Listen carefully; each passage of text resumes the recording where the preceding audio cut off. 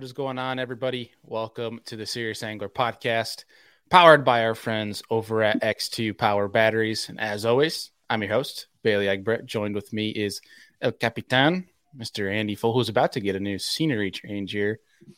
Next week? Yeah, as long as I have internet, which it looks like I will. Everybody will be able to see the new office. I don't know how well put together it will be, but yeah, it's coming. It's coming quick. Well, I won't be home next week, so you can, worst case scenario, you can come up and use the apartment. Yeah, that might not be a bad idea, but we'll see. I'll probably be able to make it work at least from my phone in the meantime. So local Starbucks, you and your bougie coffee, you can go do it from there. Yeah, at 9 p.m. That'd be great. That's right. Yeah. That's right. Keep me up all night. Well, folks, we have a super cool episode today. You could tell I almost wore the same hoodie that Andy's wearing. I wore it this past night. Obviously, you're listening to this episode on a Friday. We had dropped an episode with Brian Thrift, the Red Crest champ, this past week. We had some new X2 merch come in.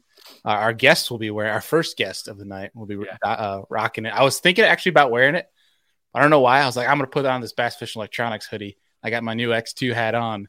I'm kind of like torn on if I'm glad I didn't wear it because I'd be matching both of you, but also like it would be kind of cool if I was matching both of you. Dynamic trio instead of duo. Yeah, there'd be like 5 different X2 logos flying on this podcast right now, which is actually pretty sick. Yeah. We have Mr. Sean Budiak coming to join us because we have some pretty sweet news that if you guys listen to this as of right now, it is currently available. We'll let Sean kind of dispose of all the information and the cool release for you guys. But after that, we're going to have Sean for probably 20 minutes or so. And then we're getting on Mr. Tyler RIVET to kind of start helping us preview the Classic next week. So really great show. Looking forward to it. And Andy, anything else before we get on our guest here, Mr. Sean Budiak? Yeah, just real quick to all of the listeners that also tag in and listen to the Lure Lab, I want to say thank you. By the time this episode is up and going, I believe we will have 2 1,000 download episodes on the Lure Lab. We have 2 right now as we're recording that are within like 20 or 30 downloads away, which is really awesome. So thank you to everyone. Heck yeah. If you guys haven't seen that show, it is down in the show notes. You guys can go over there and listen to all the different tips and techniques Andy's got each week, every Saturday morning for you guys. But Andy, I think without further ado, let's get him on here. Mr. Sean Budiak. Hey guys. Not much. How you guys doing? We say we cannot complain, but we complain all the time right after we say we cannot complain because it's dang cold. I mean, you're going through the same thing up there in Wisconsin. It's going to be 50 degrees the next 2 days, and it's going to get cold again. It was like 19 degrees in the morning yesterday here. Yeah, it's same here this morning. It was cold. You win. Outside. Yeah. You guys always win with the cold, and we just can't get away from snow. But I mean, it kind of sucks because I looked next week, heading down to Tennessee. It's going to be literally like 20 to 7 degrees in the morning and like a high of like 42 Monday and Tuesday. So like part of me was like, I'm going to leave this weekend so I can do some fishing while I'm down there before we got to work next week. Then I see 27 with rain and like a high of 42. And I'm like, you know what? Maybe not. Maybe I'll just leave Tuesday. It's like, I mean, I'll do it, like, especially on tournament days. But like, I mean, something about like the mid South, like that Kentucky, Tennessee range, that kind of weather sucks where it's like, at least when it's that up here in the north, you can still catch them because our fish are dumb. Where like that down there is just a whole different type of cold. And I'm just like, I think I'm going to stay in the nice warm truck and drive down Tuesday. I don't even know if this is really like a thing, but like in the north, right, we have like a dry cold where there's like no humidity or dampness to it. Like seems like as soon as you get south of Ohio, the cold no longer is dry. It's like real damp and heavy. And super uncomfortable. Yeah, it just like goes right through you and you're just like, oh. Yeah, they can keep it. I'll keep my dry cold. Yeah. But so Sean, we got a couple cool things to drop on this episode. But I think before we do, one thing I did want to highlight and call out is you're getting into the tournament game this year. Sort of, kind Breaking of news. I don't know if it's breaking news. I don't know if it's sort of. Bailey, I signed up for one. We'll see if I'm the last guy on the stats here, but I'm at least getting into it. I actually got you've inspired me a little bit, Bailey. I think Sunday I go pick up my kayak and start to rig it all out and do some local kayak stuff. Heck. So just a small Midwest kayak thing here in greater Wisconsin, and probably do. I think they've got 7 tournaments. I'm hoping to do just 2 or 3 first year. We'll see. With kids sports and stuff like that, it is what it is, and I make it when I make it. And that's like your very first tournament, then technically, like an official tournament you fished. Yeah, I wouldn't consider the whole thing we do with Chuckle locally. That's more of a kind of thing for a local charity type of deal. That's more just a fun thing. This is just me. This one will just be me on the water. No one's doing it with me, and we'll see how it goes. Well, I think because it's your first tournament, you're destined to win it because that's how it goes. Everybody in their first tournament, they always win. Well, you guys will know. I'll be able to tell you how it goes on that Monday. I'm coming up and fishing with you guys. It's that Saturday, right before that. So fantastic. Fish Saturday, travel Sunday, and fish Monday and Tuesday. It's a good weekend. We'll get the mojo going for you. Good. Well, awesome. I'm one pumped because one, it's in a kayak, but also two, that you're getting into it. I'm excited to keep up with it. But it sounds like you'll be putting some more X2s to work in your kayak. And what's cool this year, we've talked about it a little bit on the show, but there's a legitimate X2 power kayak team for 2023. We got some pretty sick dudes on the team. We got Nolan Miner, who's been on the show. I mean, most of the guys, which I think besides 2 have been on the show. We have Drew Gregory, Nolan Miner, Dylan Lowry, Zach Paul, and Matt Millard, who stacked team. Stacked. Yep, awesome. Yeah, they're dragging me along, but we have a great team that's leading the way for this year. We do. It's exciting. We're going to chat about some of the products we got coming out, and not only the products of the products, but getting the team built out in multiple directions is pretty cool this year. Yeah, before we kind of get into the juice of what we wanted to talk about and unleash tonight, talk a little about X2 supporting Carl in that river cleanup that he does. He's super passionate about that, and obviously leading into his first ever Bassmaster Classic next week. Yeah, we've been doing since day one. Carl was probably, I think, our 3rd pro or 2nd pro that we got signed up on everything, and he was kind of a little bit of the one that also brought on a couple others, after talking with Trent Palmer on our team. And so we've been tight with him since, and he threw us out an idea this weekend down in Knoxville.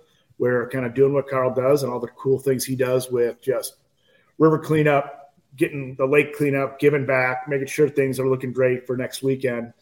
They said, hey, can X2 come out here and help me out a little bit? So it was pretty awesome. I ended up calling, I had family and kid stuff up here in Wisconsin, but I had some local folks at Batteries Plus stores down there, called them up and said, hey, they're waiting for you. And they got up at the crack of dawn through the rain, and the piles of garbage that Carl threw out there on his socials was pretty awesome. So hopefully the lake looks just a little bit better, or the river looks just a little bit better for next weekend because of all those efforts. Heck yeah. Amazing. And that's something he's been doing for a little bit now, and he seemed like he's really, him and Kayla have really grown a passion for doing it. And, X2 got involved. Also, I'll shout out our other partner, Hobie Eyewear, got heavily involved with it too. And it's cool to see, the brands supporting the guys that are involved in it, but also doing it on their own as well. But just seeing these guys trying to do their best with their own individual will and being in their brands to try to, help the sport out a little bit, help Mother Nature. Yeah, I think when I saw some of those photos, I think there might have been 40 plus people sitting there running up and down that river cleaning up. So it is pretty cool. It's a fun thing to be a part of. And honestly, with everything Carl's been doing for the brand over the years, we want to be doing whatever we can, whenever he wants to do those. Yeah. Yeah. It was super cool to see. He did have a really big group that went down there. So who knows? I mean, I'm sure that stuff's going to get bigger, and obviously we're all in on that. So pretty sick to see. Cool to see X2 support stuff like that, which is another part where super, from a team standpoint, we feel proud to be a part of, because we support meaningful campaigns and meaningful messages that mean a lot, not just to the people on our team, but to the sport itself. So for sure, kudos to leading the way on that. We'll do what we can. Carl's leading the way. We're just kind of coming along for the ride. That's right. Well, let's talk about in the sense of leading the way, putting out some top notch products that is leading the way in regards to performance. Talk to us about what's new for X2. So this is like the official first drop a little bit here, which is kind of cool. So next week Classic is big week, obviously for us. We'll talk a little bit more about what we're doing on there, but kind of tied to the Classic, we purposely kind of got ourselves ready to really be all in this lithium space this year. You kind of look at what we did last year. We had good product, but when you really look at it, 2 good batteries in the kayak space, 2 good batteries in the boating, marine space, bass fishing space, and we just knew we needed to go bigger. So we're dropping a whole new line. The line is anchored still in getting this bass boat powered, right? Getting Andy's boat powered and running all day, whether it's his electronics, his trolling motor. But everything we got is getting a big upgrade, which is pretty cool. So when you think about the bass boat batteries, for instance, we had a Group 27 and a 31. We're boosting up capacity in those things. So our Group 31 is now going to be 125 amps, which puts it right up there with the best, the highest of the highs you can get in that size. And now our 27 becomes the 100 amp hour that was the Group 31 today. And then we're just going to round it out. We're throwing out a Group 24 at 75 amp hours, just giving honestly everyone the batteries and the power are so awesome there, but everyone needs to have levels that they're willing to or can invest in. So if we can get a $700 something battery on the Group 24 side, up to the top, and give anglers a choice, that's kind of what we want to do. So that's kind of the core of what we're dropping, starting here and a whole slew of other products coming. I do have a question real fast, and this is like a battery question that I have no idea about, right? Like, so how do you take a Group 31 size battery and increase the capacity size from like the 100 to 125? So like so it's all internal cell configuration. Okay. So if you think about all these lithium batteries, it's internal. It's a bunch of cells inside. So it's just changing the cells that are in there to get higher capacity per cell. Being able to also upgrade the battery management system to do all, charge it and discharge a beefier battery safely. All that goes into just, kind of maximizing that. It's almost like maximizing the space of that cavity is the only limitation at this point in time. And then when you increase the capacity size, does that increase weight to the lithium batteries as well? Ever so slightly, not really, because there's a little bit more material in there, but nothing you'd really notice. Good. Simple answer, Andy, is big words. Yes. That's why Sean is our battery nerd. Yeah. I understand it to a T. I'm like, so with the cells inside, like you're just kind of like making the cells a little bit smaller, but more proficient to squeeze more into the capacity. And it's lithium technology, and there's people all over the world trying to maximize this technology and get as much power in as little space as possible. So, it comes along, but it allows us to just continue to just feed the beast, if you will. And that 31, like you and I were actually going back and forth this week on it. That 125 amp hour probably isn't needed in a trolling motor system. But when you now throw 4, 5, 6 drafts, in some cases on one dedicated battery in the lithium space, get as much capacity as you can in there. Yeah. So it kind of opens up some new doors, if you will, for that. I will say for all of our ice folk, also this could apply for kayak anglers if they, run, smaller fish finders or need some, lights, etc. The 9 and the 12 amp, correct? Those are the new smaller model options. That's straight up the alley for our ice fishing folk, especially us. Also the kayak people that are running minimal electronic need. Yeah, the 9 amp is probably the smallest battery that's generally available in market for lithium, but it is in what is typically a 7 amp hour lead acid battery. So as much power as we can put in there, getting the 12, is brand new for us. And then even we had a 1220. Bailey, you got one of those running right now, 20 amp hour batteries. It's still 20 amp hour, but we've added something to it, and we're adding a 35 amp hour and then a 50 amp hour in the mix. So you go like bottom 9 amp hour. Right now I'm putting together a system for Bailey and his kayak that'll put 2 of these 9 amp hours together and bring some power to his GoPros and whatnot. Juiced. It just gives us tons of flexibility, Right. So now, like, the actual products are right in the ball game with everyone, and we purposely went in slow year one. Let's learn, let's communicate, let's talk. Red Crest last week gave us plenty of opportunities to talk to customers. Now it's all right. Jack, get the whole line all the way across the board. Start putting in some awesome bells and whistles. So big news. Like, this is hot off the presses. We're launching it right next week. We're good to go with Apple, and we're good to go with Google. So there's X2 Power app now out there that will be connected to these batteries via Bluetooth.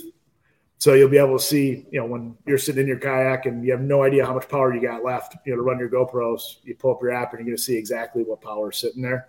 Yes. It's going to be awesome. So it's good, basic functional app that'll tell you all that stuff day one, and we'll be adding bells and whistles along the way.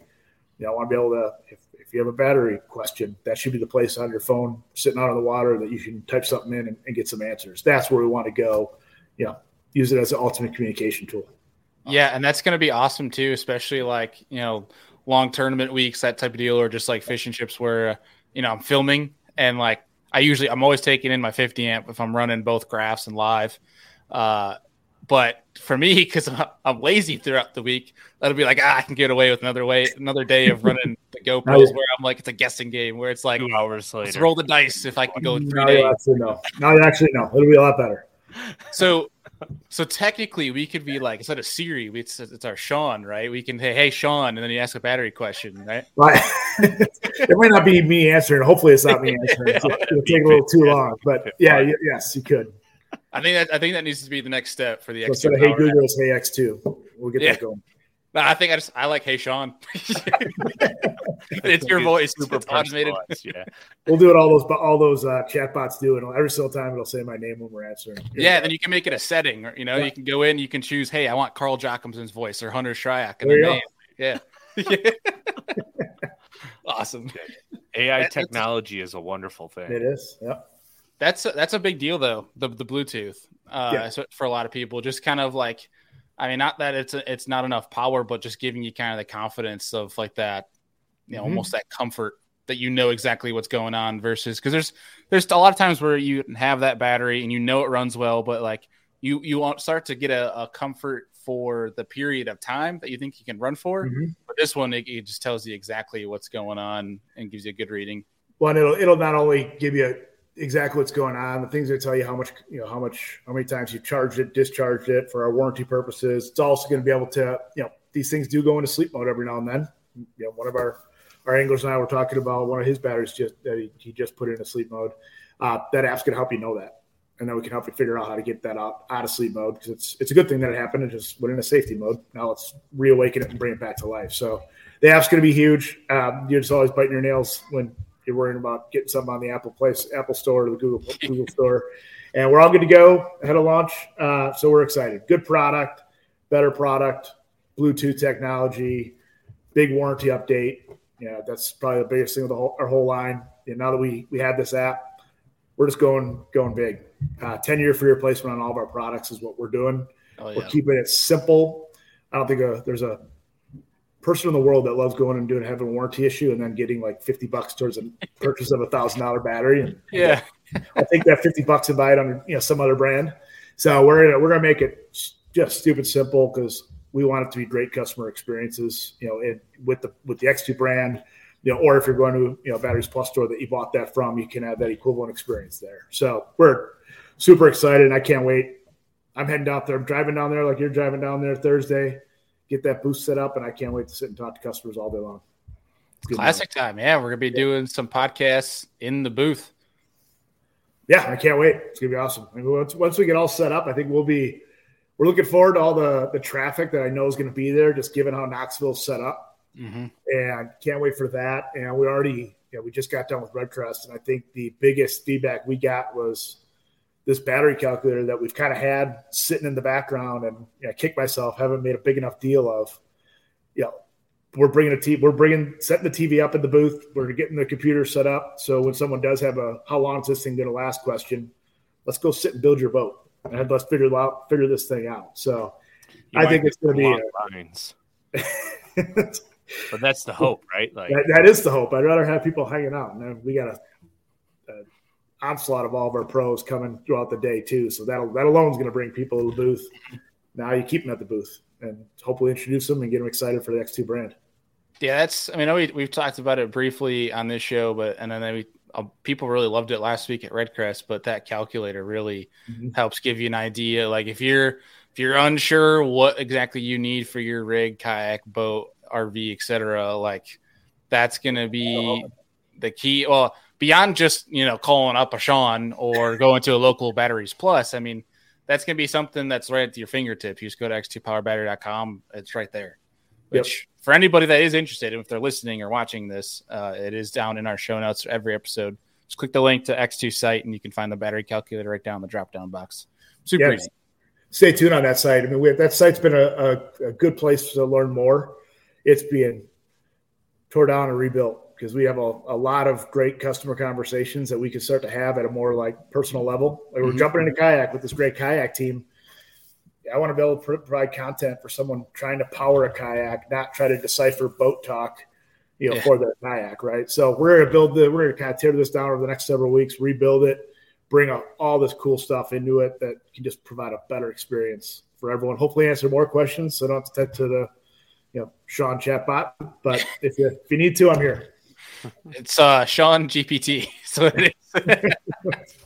I love it. But before we let you go here, Sean, really fast for all of the Serious Angler listeners, viewers, as we will be able to help them save some dollars off their future batteries. And that code is going to be Serious X2, correct? Yep, Serious X2. It'll be able to be used right away on batteriesplus.com. So if you jump on that website today and you can buy basically a buy online, pick up in store, those batteries will be ready for you at the store, or they'll be able to call you if and communicate with you if they need to get a couple in for you.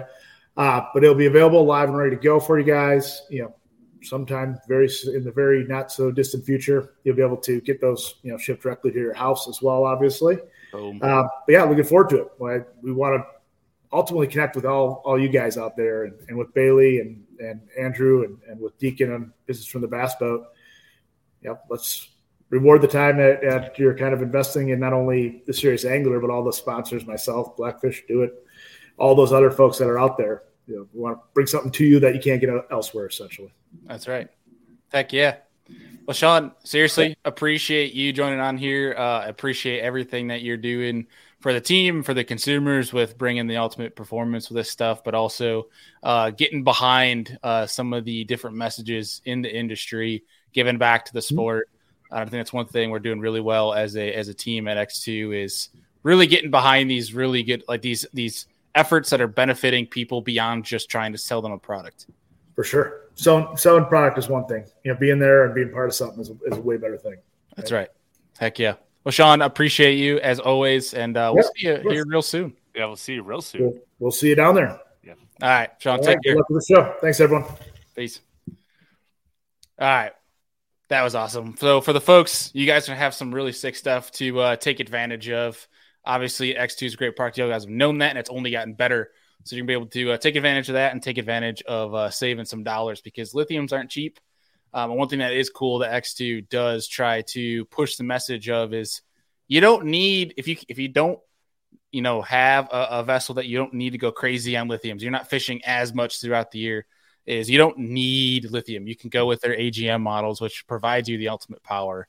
But lithium, obviously, just a whole different factor to it, different price point, and obviously it's been proven. So I think that's one thing that's super cool, and appreciate Sean for joining on here. And Andy, he talked a little about the Classic, and we got a guy that's got Classic top of mind sitting in our queue right now, who's been fishing hot, man. Like. I might be mistaken here, but is he number one right now in AOI? I'm pretty sure he's the first in AOI. I mean, he's a first and fourth. I got Tyler in the queue. Nod your head up and down. Is it fourth? Third. So in first, between. third. Yeah. Without further ado, let's just get him on here. Mr. Tyler Rivet. What's going on, homie? What's up? How you doing, man? So it's a first and third, correct? First and the third, yeah. Dude, you got to be confidence has just got to be heating up right now. Yeah, I wish the Classic was the week after those two tournaments, Yeah, you just be going in there done slinging. Yeah. Just kept it going. But I feel bad for the first fish that bites next week for you. It's gonna be a soccer leg. I got to keep that tradition going. It worked the last 2 tournaments. So the first fish you caught in tournament on both events was a crappie. Not for actually probably so for Okeechobee, but for the practice days, yeah, that's I kind of no. Actually, for Seminole, yeah, I was just that Monday getting after all that stuff happened and just getting out there on the water. I was just wore out, and I just sat in the boat and I got on the edge of the grass line and turned the live scope on. I was like, yeah, let me see if I could do something. And like caught like 20 sockeye again, and they were all over 2 pounds. Like it was huge. It was killing me to leave them, but at that same time, it filled up one live well just with those 20. They were huge. And I was like, all right, well, that's supper for like 2 days. So perfect. I left and actually started going bass fishing after that, or tried to.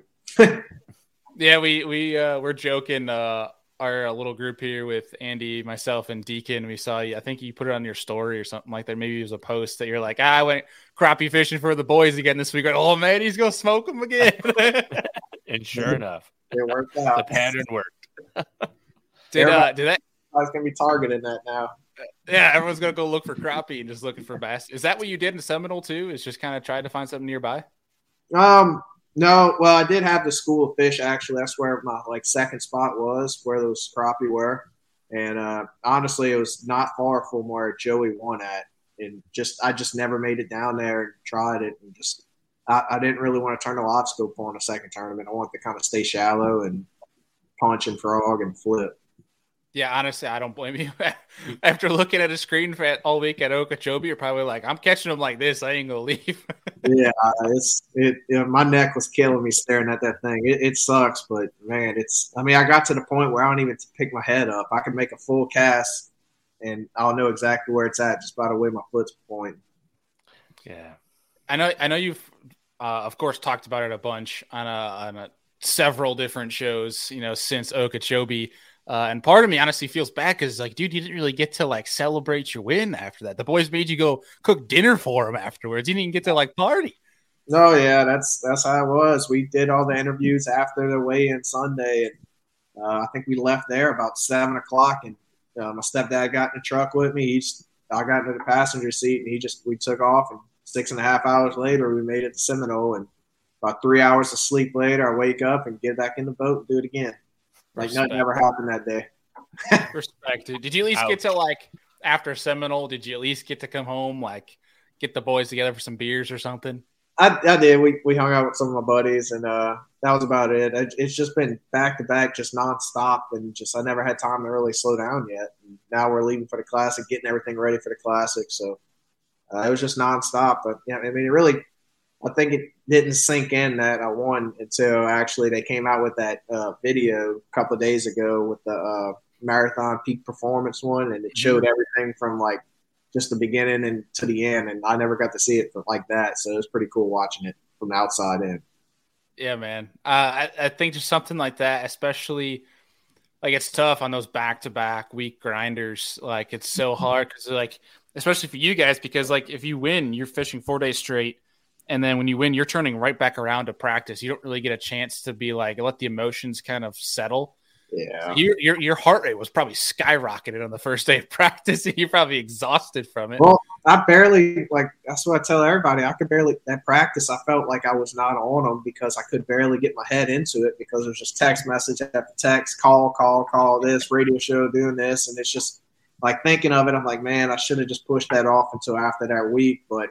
At the same time, it's some of them just forget about the guy that won the first week when it's a back-to-back tournament. They'll focus on the second tournament. So I tried to take advantage of what I could, but at the end of the day, I found a few things for practice, and it was just the main deal was just kind of going out there and having fun. I did what I always wanted to do was win, and I didn't plan anything else after that. So it's just another tournament. I was like, well, I just got to get my head in here, and I can't think about that blue trophy right now. I just got to get out there and make my points because you can win the first one and still not make the Classic. You just have to. You got to go out there and still do the job for the next 7 tournaments or 8 tournaments before that one. So 7 now. Yeah, I mean, I totally understand like trying to take advantage from like a brand standpoint of, allowing that, taking advantage of every opportunity from a show standpoint to interviews to media to shoots to trying to grow as much of your following as you can to really hone in on like that win. And I can understand being kind of worrisome, but like it didn't matter, dude. You were still like flying high going into Seminole, third place. You were still your name's flying around. Another blue trophy. That would have been crazy. It was crossing my mind hard. I was like, man, I never saw one coming like so quick, and now didn't have a chance for two of them like back to back weeks out of. I don't know if I wouldn't even know what I would do. But, I feel bad for whatever gym you went to next. I was pumped, especially because I didn't get to work out for about almost 2 weeks. They really didn't have anything in Okeechobee. I worked out the day before the tournament started. And other than that, it was just nonstop media. I only had a marshal in my boat 1 day out the whole 8 days we fished total. So every other day was a camera, and it's pretty cool thinking of it like that. Like, wow, I'm doing pretty good then. Consistent, man. And dude, there was a point Andy and I were geeking out on the last day of Seminole. I think it was like 9:00. Where like I think I don't remember if you were leading it or like within a pound of Joey, or like holy crap, he might go back to back here. Like it's gonna be the RIVET show this year. That's what it's gonna be. Which I mean it is, man. Right now, first and a third is a hot freaking start. I think the proper term is gun show. It was going to be the gun show, Yeah, cut the sleeves off. We're all laughing. Like, yes. Oh man, I had to. Yeah, my peer pressure sucks, So if someone tells me something, I'll probably do it. I love that. But I mean, when Mercer or Zona tell you something, it's people you look up to and watch your whole life, so you kind of have fun with it and do what they say, Hey, look.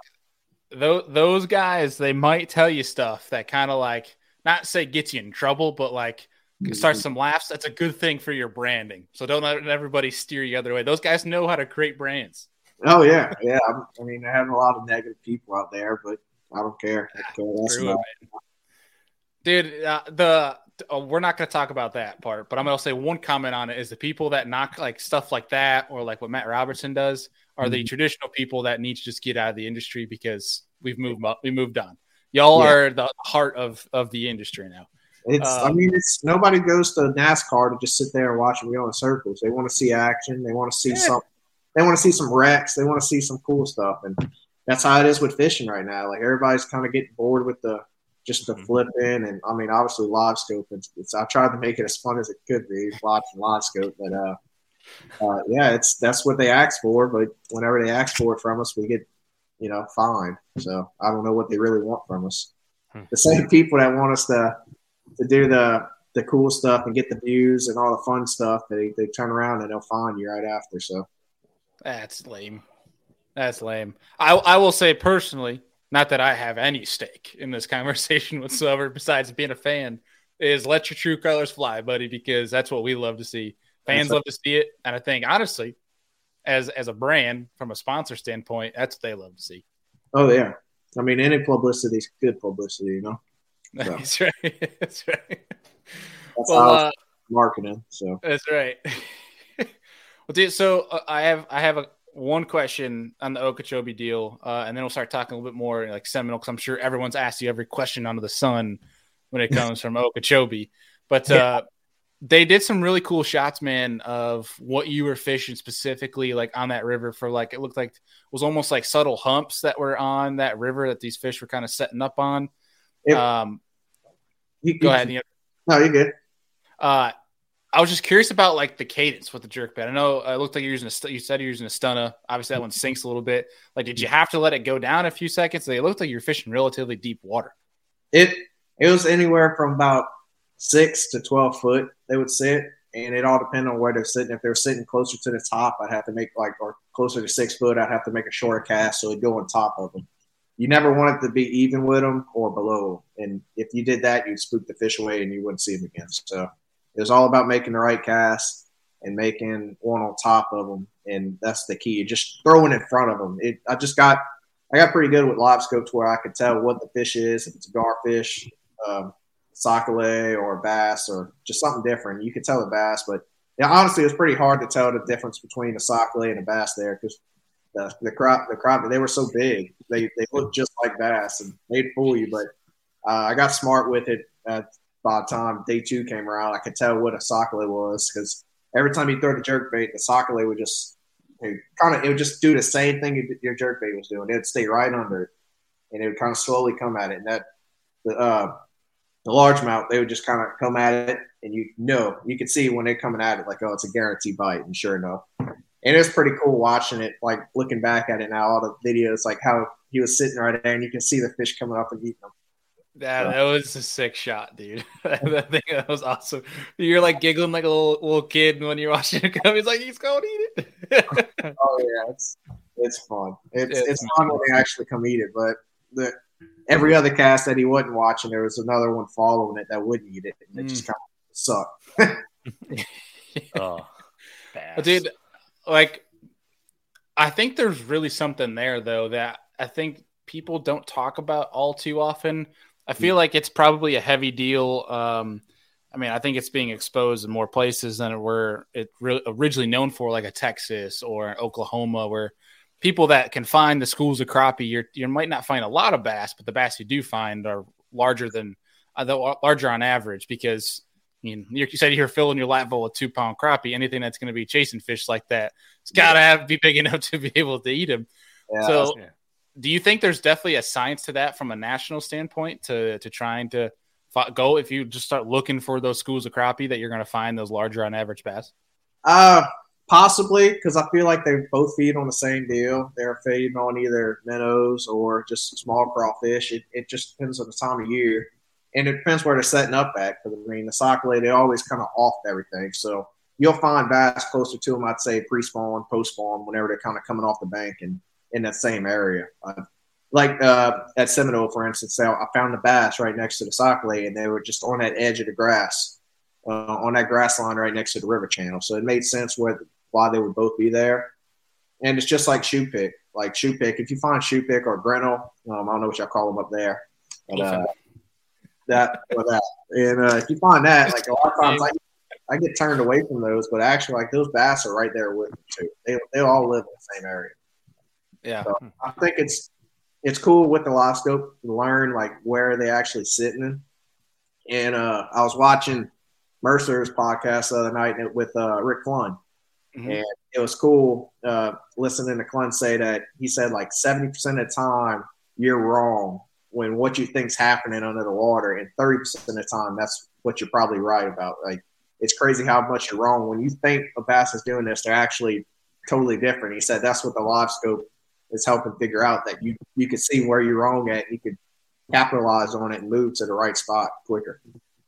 Yeah, isn't that kind of funny how a lot of folks in the industry, they talk about these fish like it's 100%, like it's law, like it's exactly in the textbook, where like in reality we don't know what the hell we're talking about. There's guys that are just a little bit.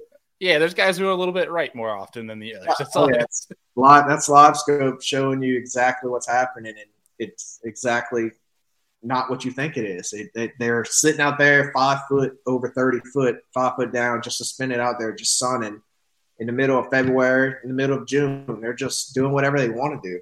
And just like at Pickwick, I caught my biggest fish. I caught the big fish in the tournament on the live scope over there. There was just one stick in the middle of this bay, and there's 4 of them that size on there. And I just so happened to pan out there, and I'm just like, like that.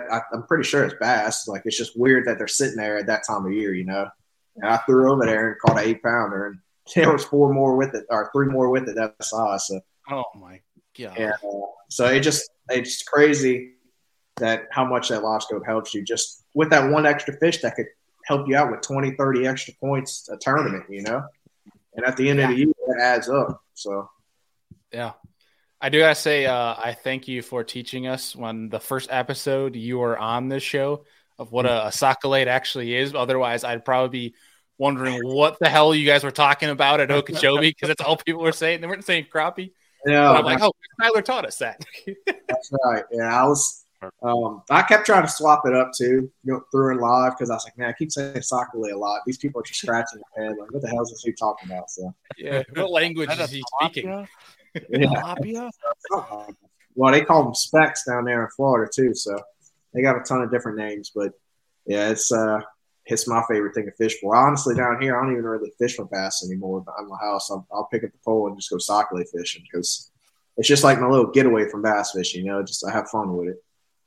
Yeah, Louisiana is kind of like, I feel like a bunch of states could say this though, but like the mecca of like big crappie. Not where we're at. We have little 8-inch sockeye they're small ones down here. Like a 10-incher down here is like huge. So we got a ton of them, but they're just smaller. But yeah, like Toledo Bend, like that northern area, like that, they got big ones up there in them flooded lakes over there. So definitely over there, not down here for sure. Heck yeah. Well, dude, looking at Seminole, I'm kind of curious. What was the rhyme or reason to where you were finding your fish? Like, because it looked specifically grass related that you were fishing.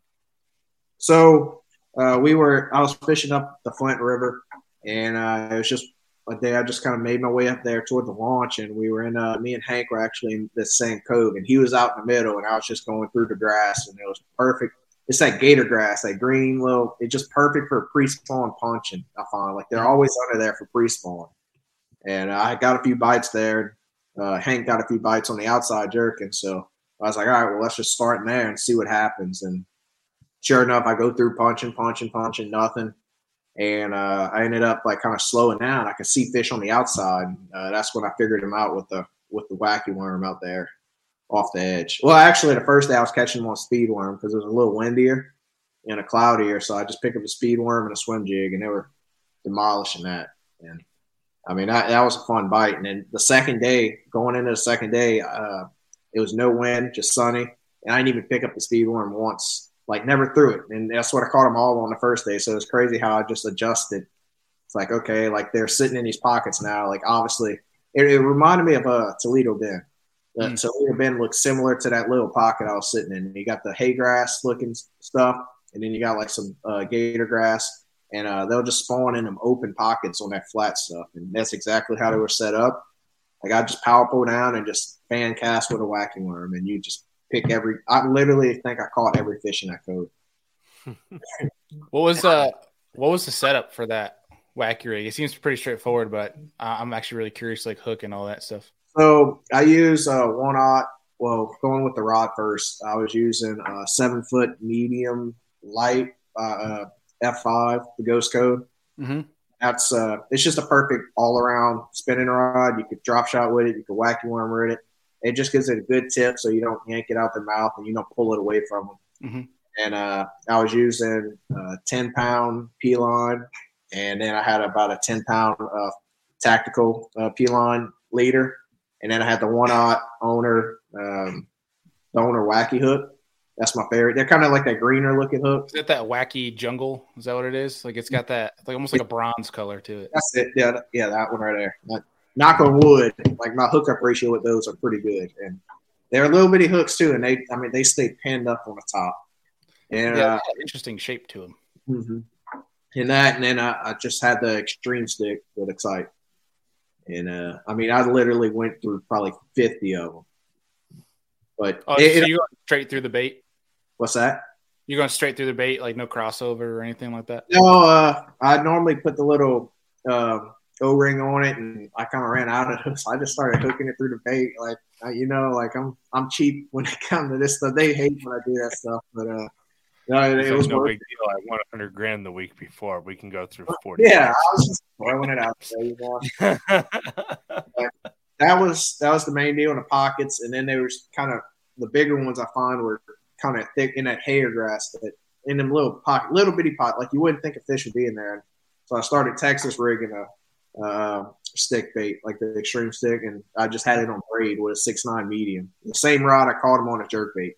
Like I just didn't realize I was throwing it on a medium rod until like the third day. I'm like, wow. Like I'm winching these 5 and 6 pounders out this grass with a medium rod.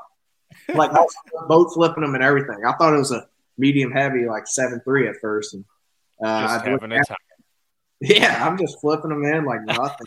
Dude, you're gonna like crazy flipping. Like I always flip them, dude. I love that. When you're just vibing, man, you just don't even like think. You just do it, and then you're like, "Oh crap, this is a 6'9" medium." Like you should not be throwing it over 30 yards of grass ever with like 50-pound braid. So yeah, it worked. It worked, and I was bending the hooks with that medium. Like I'd set the hook on them. I'm like, geez, like I couldn't imagine what a medium heavy. So yeah, it was awesome. It was that was a fun tournament for sure. I wish I would have won that one too. Wish I won all of them. Yeah. So you were throwing straight braid when you're throwing the Texas rig stick bait? Oh yeah. Dude, God, that pisses me off. I love it because it works. Like you're talking about you're catching them, but like my overthinking butt would be just like I need to have 20 yards of 10-pound fluorocarbon, otherwise they're not going to eat it with the straight braid. And there's so many people that say the same thing, and you're like, nah, straight braid, jack them, son. I threw straight braid in the holes too, and it would work. Like in the middle of just a clear pocket, just throw it out there, and they could care less about that braid at that time. You just do it and 4-pounder. Like second and third day, I knew I kind of messed myself up, but it was just hard because I had small fish in the box, and I didn't have really anywhere else to go, and I needed to cull them. But I probably caught each day, the second and third day, I probably caught 2 or 3 bags of 15 pounds at least of fish. Just 3-pounder after 3-pounder, 3.5. They were just males and big little females everywhere. It was fun. I mean, I knew I'd probably run out of fish eventually, but the only thing that gave me hope going into the last day is when I caught that 25 something. I was left a lot of fish in there. I left because they were coming up even more, and I'm like, wow, they're coming in here. Like I think we could catch 25 again. So I just left out of there. Getting in there the final day, I pull in there, and it was you could still see them. They were just kind of chasing stuff off the bed. You just see a swell or just a wake, and if you threw it in there perfect time, and you catch them almost every time. And they got pretty smart by the fourth day. I was able to only catch like 1 or 2 out of there. I wish I could have caught them all because they still had some big ones there, but I think I did my damage out that place. I think one of my favorite bites from that tournament was like you could see how shallow the fish was, and it like swirled, and you made the catch. Oh yeah, the first like, the V go right to your bait, and you jack them on that 6'9" medium. Catch. Oh yeah, and ripped them across. I was like, oh my god, that looks like fun. Like, that's how all of them were. Like if the camera was on it perfect, you'd see them come eat it. So and you almost had to look away because you'd see it swell, and you just want to set the hook without even checking up. So. Oh, that's awesome. It was fun. It was a tough practice that turned out to be a fun tournament because they just moved up. You know, as quick as they moved up, they moved out that final day. Yeah, that was what I was going to be. I was really intrigued when you mentioned that you literally witnessed them coming up. Like, do you think they literally just did the deed and turned right back around by day 4? Oh, yeah. It got hot. It was hot quick. The water temp got up there.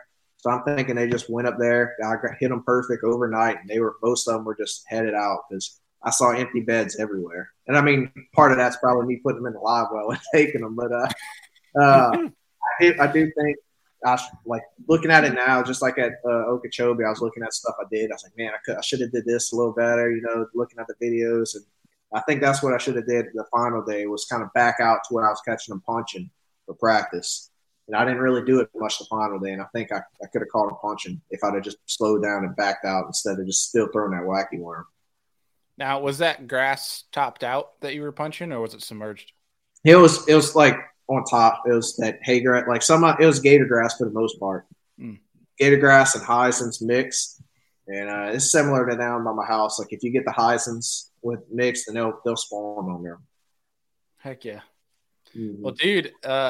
First event, I mean, you're fishing relatively clear water, you know, in the river, jerk baiting, forward facing sonar. Second tournament, you know, after you win the first one, you know, third place, getting up in the stuff and the crap and catching a punching and wacky rigging and doing all the stuff I think you enjoyed thoroughly doing. Yeah. And now you're turning right around going to Tennessee River, which is pretty dirty river system. Like, what other spectrum are you going to hit now? Looks like I'll be doing some cranking and jerking over there. I'm pretty confident with that jerk bait and the live scope now, so I think I could do some damage over there down in the Teleco. But just watching every video they have on the previous tournaments, everything's done in Loudon for the most part. So I think I'm going to spend most of my time in that area. But at the same time, I think I could catch them jerking.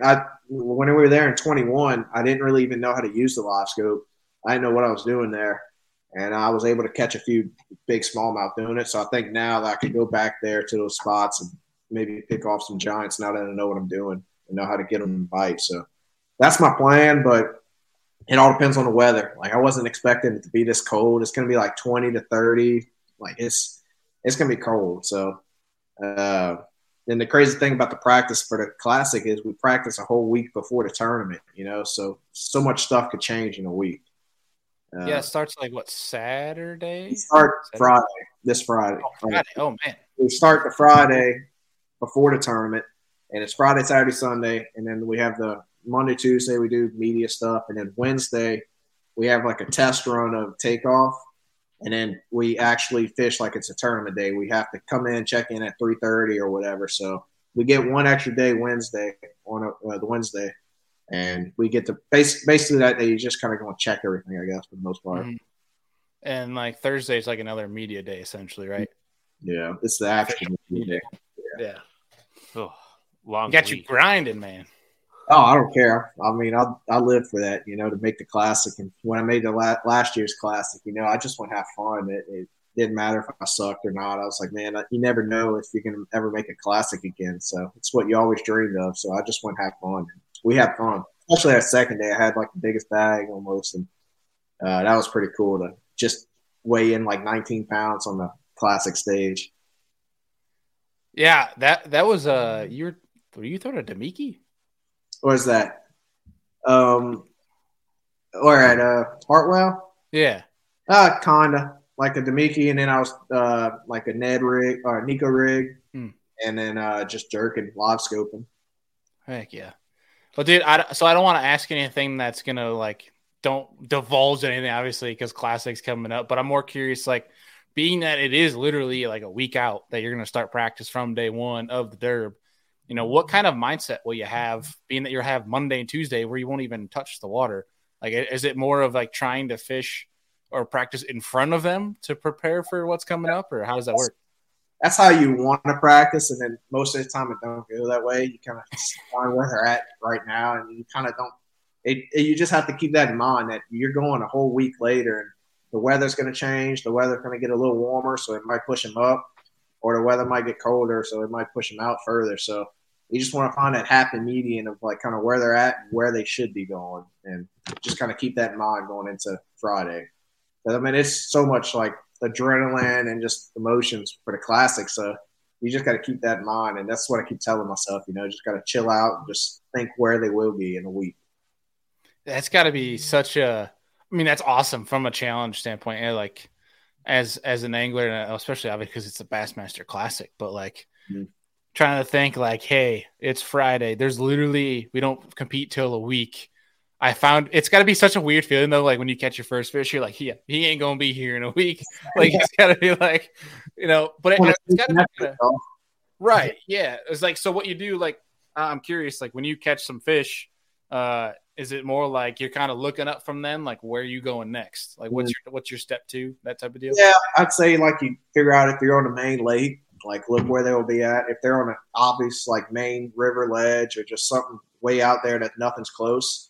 I'd say just look for where they're going, like we said, or if they're in the pocket, if they're in the main point, like look where they're going further in the pockets. If it's getting warmer, like are they going to be moving back on just that flat, or are they going to be on the secondary points, or just are they going to be way in the back? And it all depends with the runouts too up there. We're going to be getting a lot of rain, I think, so I think they might be moving to the back end pockets. Like, yeah, what to do with it. I was looking at the forecast, and it looks like you guys are packed full of rain, at least early next week. I mean, it looks like, at least would be kind of nice for you guys, is it's going to rain. Oh, no, it changed again. Well, I think that's what's going to happen too. So the forecast is probably going to change a lot before you guys get going. But it looks like it'll rain the first couple of days of the event, which kind of sucks. But hey, I mean, at least it's everybody's same playing field type of deal. That's right. I think the thing about like the cool thing now is I didn't think lodge scope would kind of be a part of it if it kept warming up, just because they'd be kind of pushing up shallower. But I think now that it's actually still cold, that lodge scope will probably be a factor in this tournament. Yeah, good Lord. The morning, Saturday, Sunday, and Monday, it's going to be below, even Tuesday too, it's going to be below freezing for you guys in the mornings. Ooh, that Tennessee cold is not fun. And then it's supposed to be raining, right? Or they changed that? This Friday, your day one will rain, but it's going to be in the 60s at least. Awesome. Yes. Can't wait. At least it's a warm rain, kind of. Yeah.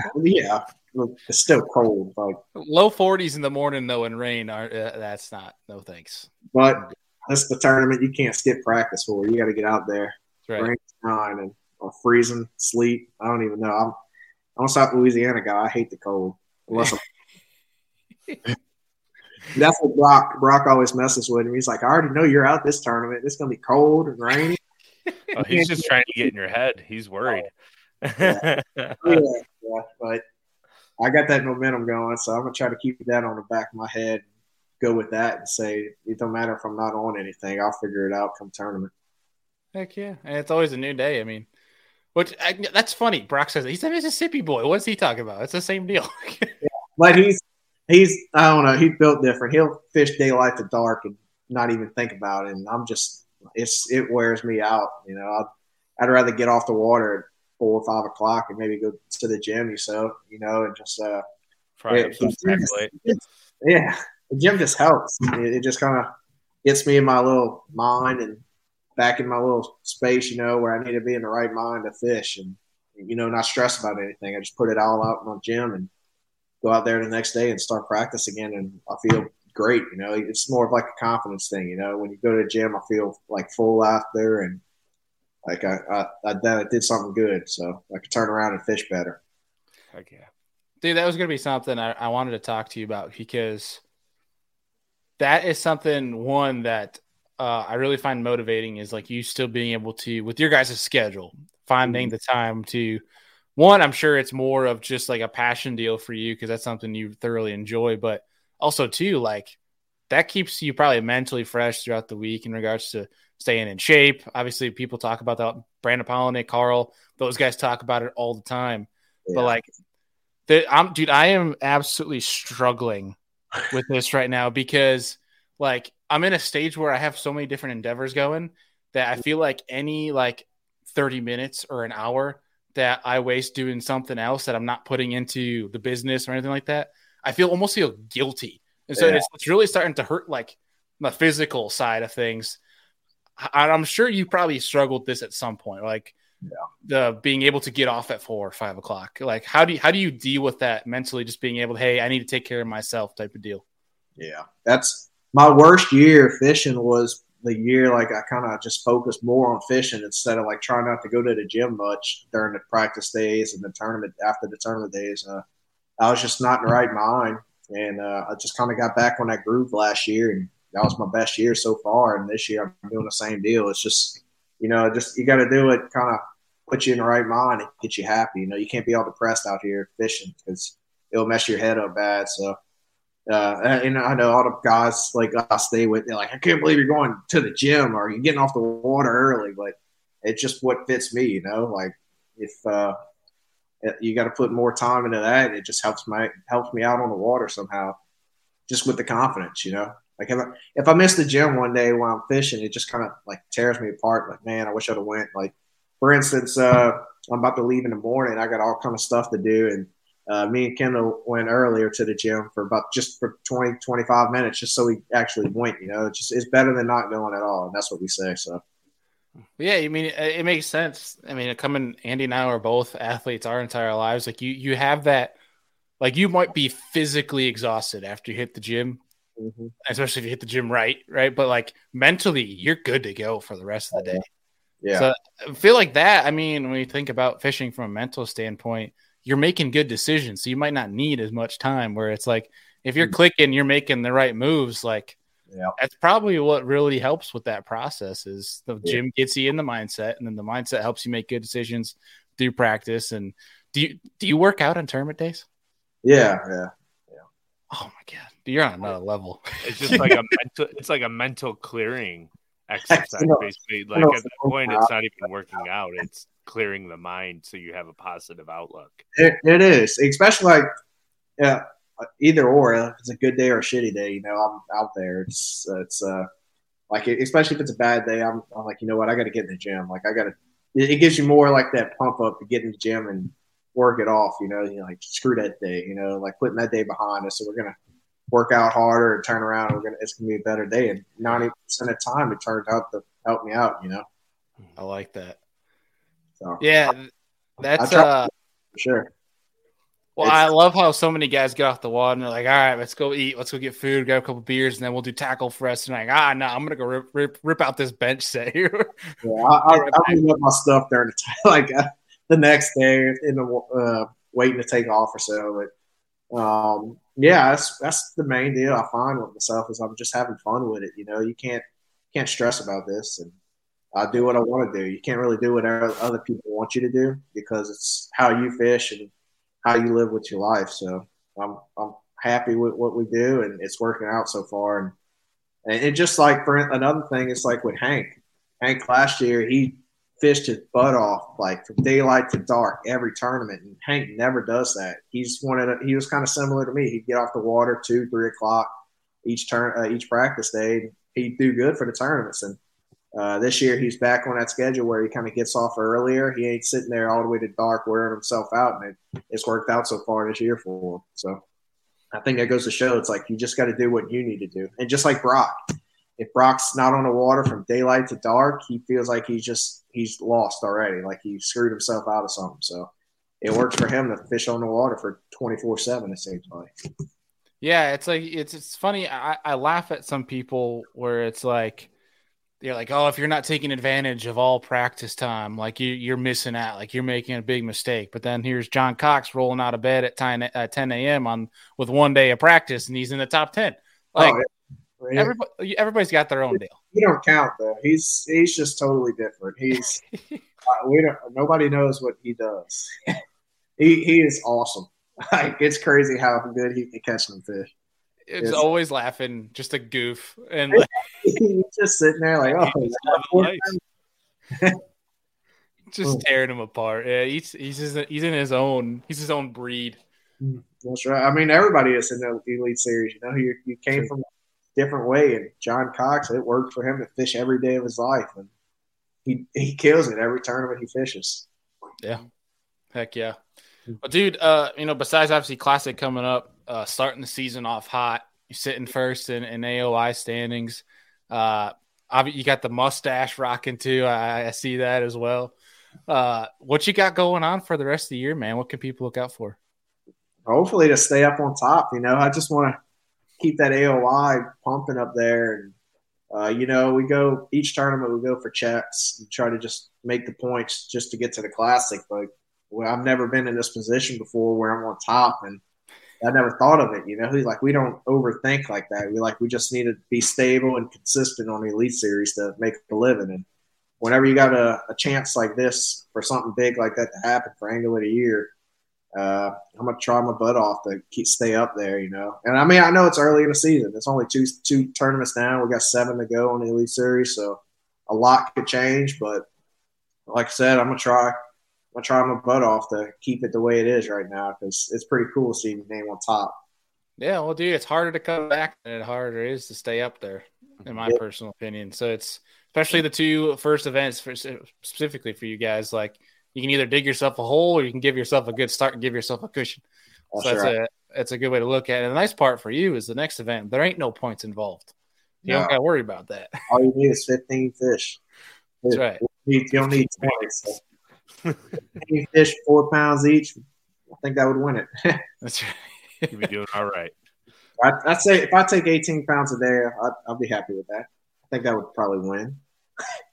Yeah, I mean, shoot. I mean, compare it to, I know it's the latest in the year, but yeah, the way Ott won it back in the Classic for a 3-day derb, I think he had what, 11, 18, and 20 or something like that, Andy? I think it's about 54 he won with or something like that. Yeah, I think the first day was the 20-pound bag, and then he had like an 11 and then an 18, but it was all close to that. Yeah. Yeah, it's crazy. Well, dude, I mean, looking ahead, you got thankfully this year you got Champlain instead of some other smallmouth fisheries, but you got Champlain and you got you got the live scope dialed. So St. Clair and St. Lawrence, you should be. Listen, I wish they were going back to Oahe, all right? Because one of my favorite fish catches from last year Yes. Tyler was sitting on the front deck, catching with the ball and chain and whacking them and sitting on the front deck of that bird. It was awesome. That was a fun tournament. That was a great deal. I was just sitting down, just messing around. I was just having fun with them. They were actually still eating it. So that was a funny fish catch. I wish it would have been like a 5 or 6 pounder too. That'd have made it better. That was hilarious. I remember being I had meetings all day that day, and Andy's like texting me updates, and I could finally turn it on. I get a gap in the day, and it just pans right to you, just sitting down, almost like you're a kid in the outfield picking grass. You're like, oh, there's a bite. Whack. That was fun. Honestly, it was just that the second day, whenever it got real windy, it was just so hard to fish up there. Like you couldn't really get on top of them or fish. And it was like 5, 6 footers out there, and I was just tired. It was windy. I was aggravated. I was like, let me just pick up this old Carolina rig. I threw it out on that point, and just the first cast caught like a 4 or 5 pounder. Next cast caught like a 3, 3.5, and then another. I was like, oh wow. And then the next day, I just went back there, and that's what they wanted. It was fun. Yeah, you probably just had a hard leg day the day before. You were just that was a pain trying to stand on that deck. But yeah, like you said, Andy, I wish we'd go back. I wish it just wasn't so far. It's literally in the middle of nowhere. It's nowhere, nothing around it, not a tree in sight, just hills and hills from hundreds of miles, like rolling grass. It's beautiful out there too. It's just country, no skyscrapers, no buildings, no anything. Just a big lake and then the sky and lots of wind. Lots of wind, like 30 mile an hour wind over there is like calm. That's wild. It's crazy. And like, honestly, it's not that bad when it's only blowing like 20, 30, or I'd say like 15 to 25. It's really not that bad because you kind of get on the banks and run with it. But once it starts blowing, you gotta take your time on that lake because it's choppy. Yeah. Well, dude, Andy, you got anything left for Tyler here? No, I just wanted to ask you, like, besides the Classic, like, what event are you looking forward to the most towards the end of the season? Do you feel like there's an event that stacks to your wheelhouse the best? I'd say Sabine River. Yeah, spicy. That place like intrigues me because I like fishing grinder places. Bailey makes fun because I like a lake that has small fish in it because it's fun, but that place just looks fun to fish. It seems like if you can find them, you can really catch. There's just a ton of fish there, so you could catch 12-incher at the 12-incher, but it's still fun. It's the place where you always say like, man, at least we should be getting bites, and that's a place where you actually get bites. And middle of June, I fished there a couple times in June, and I think I know where they'll be. It's just to catch the bigger ones. It's hard to catch the big ones there, but the reason I like it so much is it's similar to my house, and it's the closest I could get to Louisiana. It's my type of fishing, and I got a whole new family over there that I'm trying to go wind it for over there in Orange. That's where I met my girlfriend. So, perfect. Heck yeah. That can't be too far. A couple hours, maybe. About 3.5. That's not too bad. No, I'll try to go pre-fish it a good bit before the off limits, just to go out there and say I did. Heck yeah, dude. Because you can run all the way to Houston, kind of like Brock did. Like you go anywhere you want over there, so except Louisiana. That's what I was going to ask. Is it the same deal? Like, yeah, is it like posted signs from the water or something? Right? Oh yeah, that's what's bad about fishing down here by my house. Almost 80% of the water you can't go in now because it's posted. Wow, that's ridiculous. It's crazy. It's getting worse to where it used to be just the marsh, and it's just kind of like canals where like oil fields dug a canal to get to a cribbing in the back. And they would have cuts coming off the canals going into the flat marsh, and that's where a lot of fish were. And mostly all of that was gated off. And they would let you fish the canals, which is fine. I loved how it was like gated off because it was it's like a sanctuary for them. But now they're getting to where they're just blocking every canal, and you can't even fish the canals. That's ridiculous. We're left with like a main intercoastal. I don't know if y'all have something similar to that, but it's just a dirty canal, big open canal where all the barges pass, and that's all you really could fish now. Ah, dude, that sucks. It's bad. Well, and especially for like the hunter in me, is like you guys are a big duck hunting state, like a huge duck hunting state. Like guys got to be pissed about that. Oh yeah, well, a lot of that is actually like duck hunting leases that they have, Really?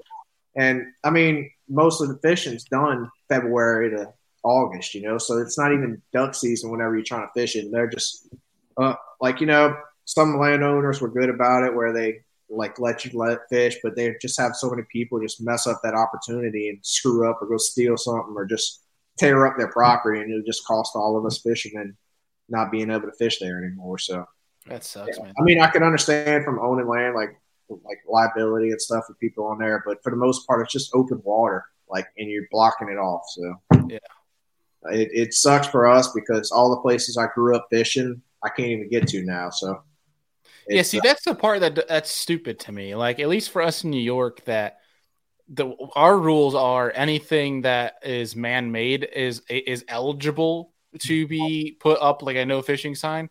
But if it's not man-made, you can't stop people from fishing. Yeah, like y'all dug out marinas and stuff, like they can post that. Yeah, dude, that would infuriate me. Like, that's the honey hole that Grandpa and I went to when I was 8 years old, and now you can't fish it. Like, I would flip a lid. That's exactly how it is too. It won't change anytime soon because of that money deal.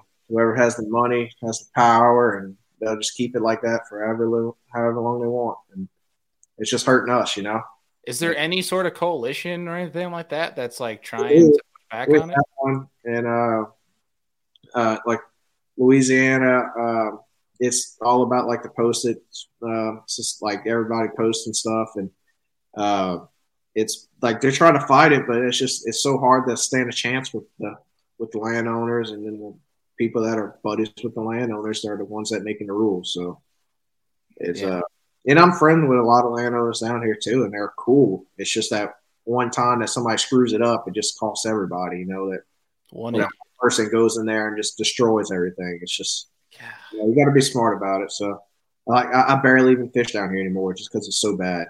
We had a tournament here Saturday, and I got second place with 8 pounds. What?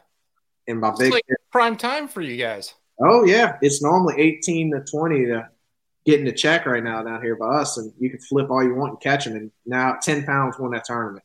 Good Lord! Because all the good water you don't have access to pretty much. Well, one that, and then two that hurricane came down with that Ida, and it just killed every fish out here. It was the biggest fish kill we've ever seen. And what was that lake near? Was it Lake Charles down there in Louisiana that's close to you?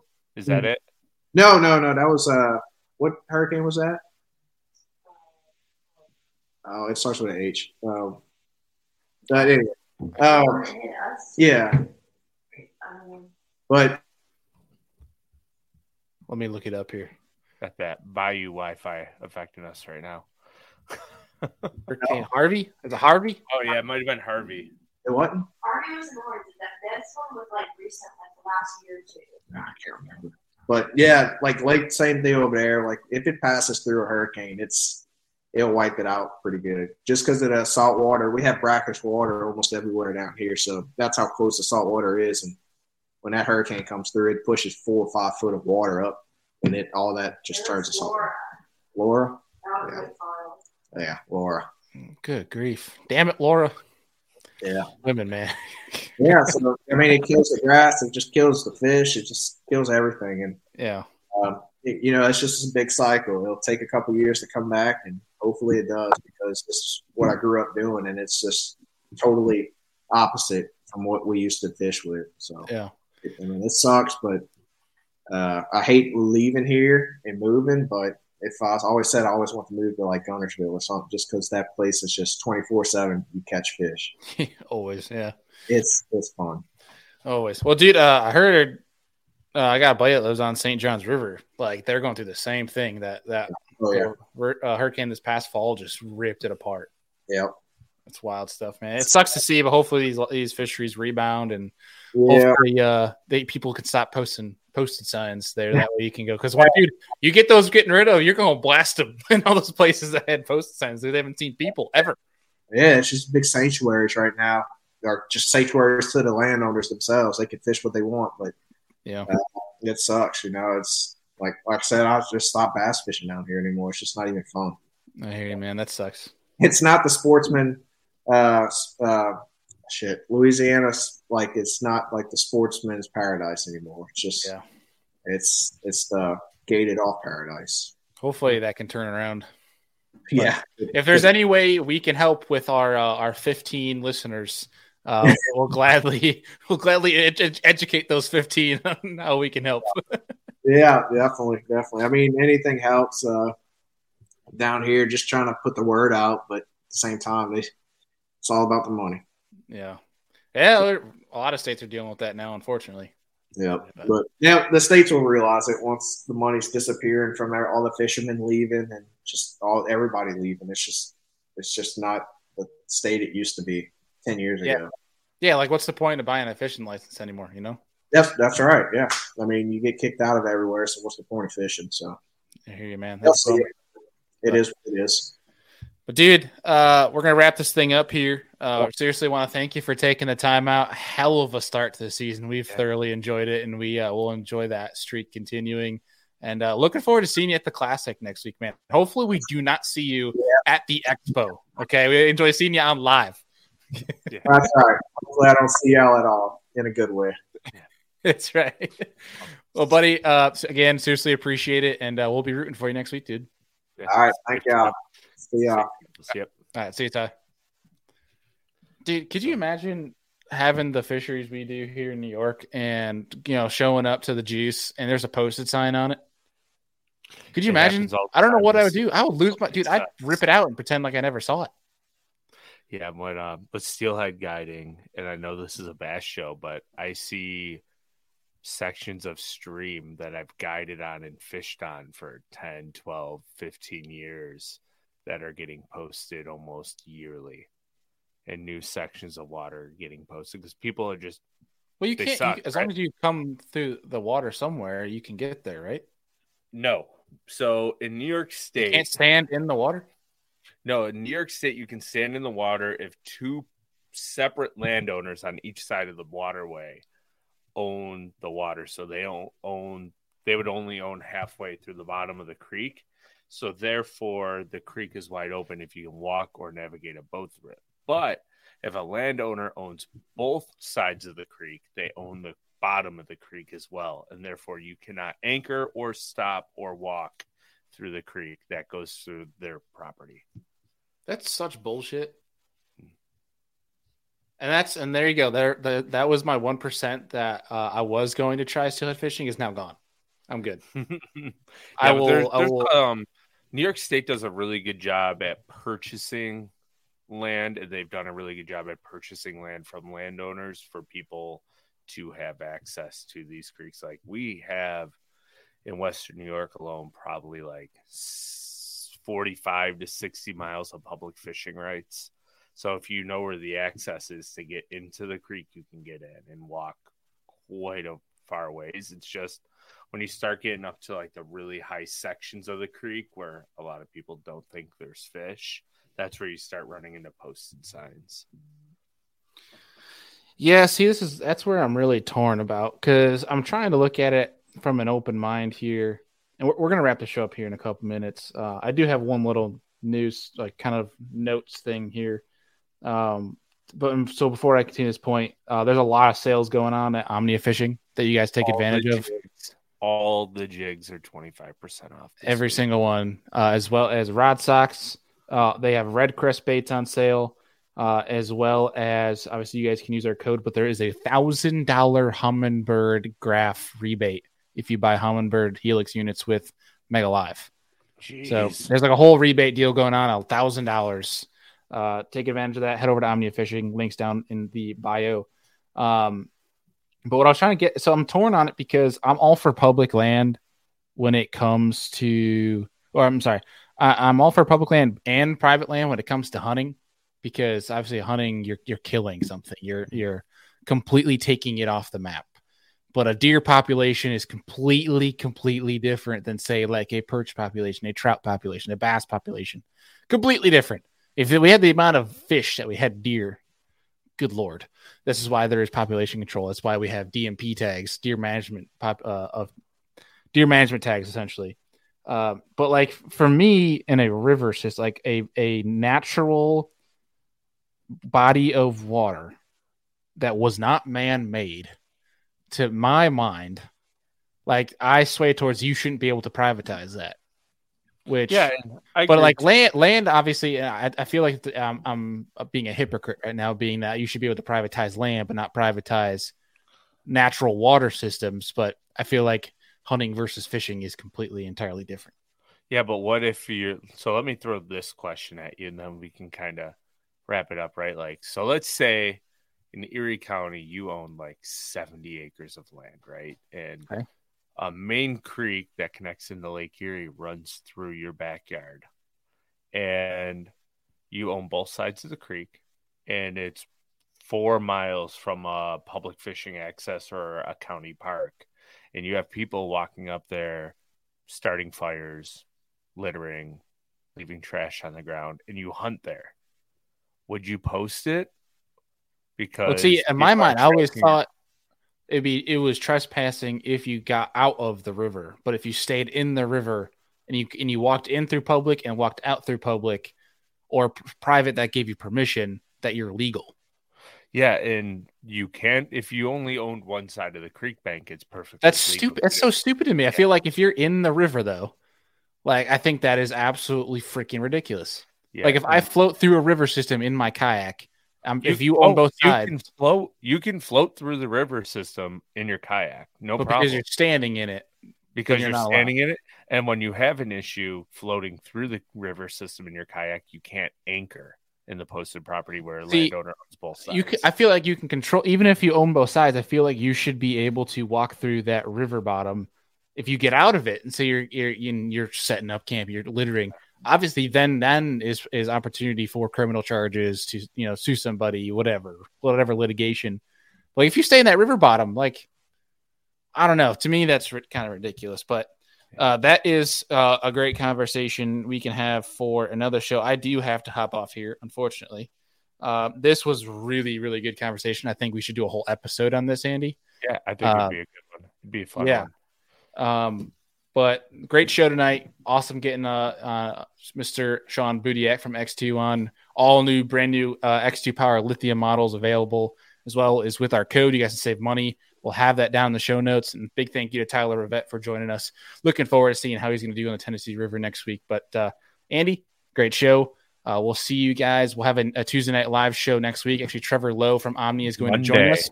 Fantasy fishing show. Oh, yeah, good call. Holy crap. I almost forgot about that. I got you, bro.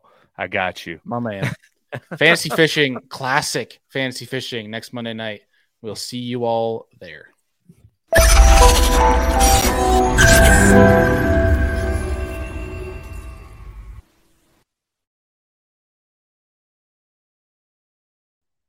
Well, that was an awesome show. Hope you guys enjoyed it. If you can and your app allows it, please leave us a rating and review. It really helps us get seen more, which allows us to access more time and more variables to be able to bring to the show to make it better for you guys. So hope you enjoyed it. And if you did and you liked some of the things we talked about in this episode and want to check out our show partners, all of that is in every single show description. You can click down there. It's got all of our discount codes, all of our links to our show partners, where you guys can go and support the people that support this show and help us make this show happen. And of course, this show does not happen without you guys. You guys know we appreciate you. You're the Sear Sanger fam. You're the reason we're here. Appreciate y'all, and we'll see y'all on the next one.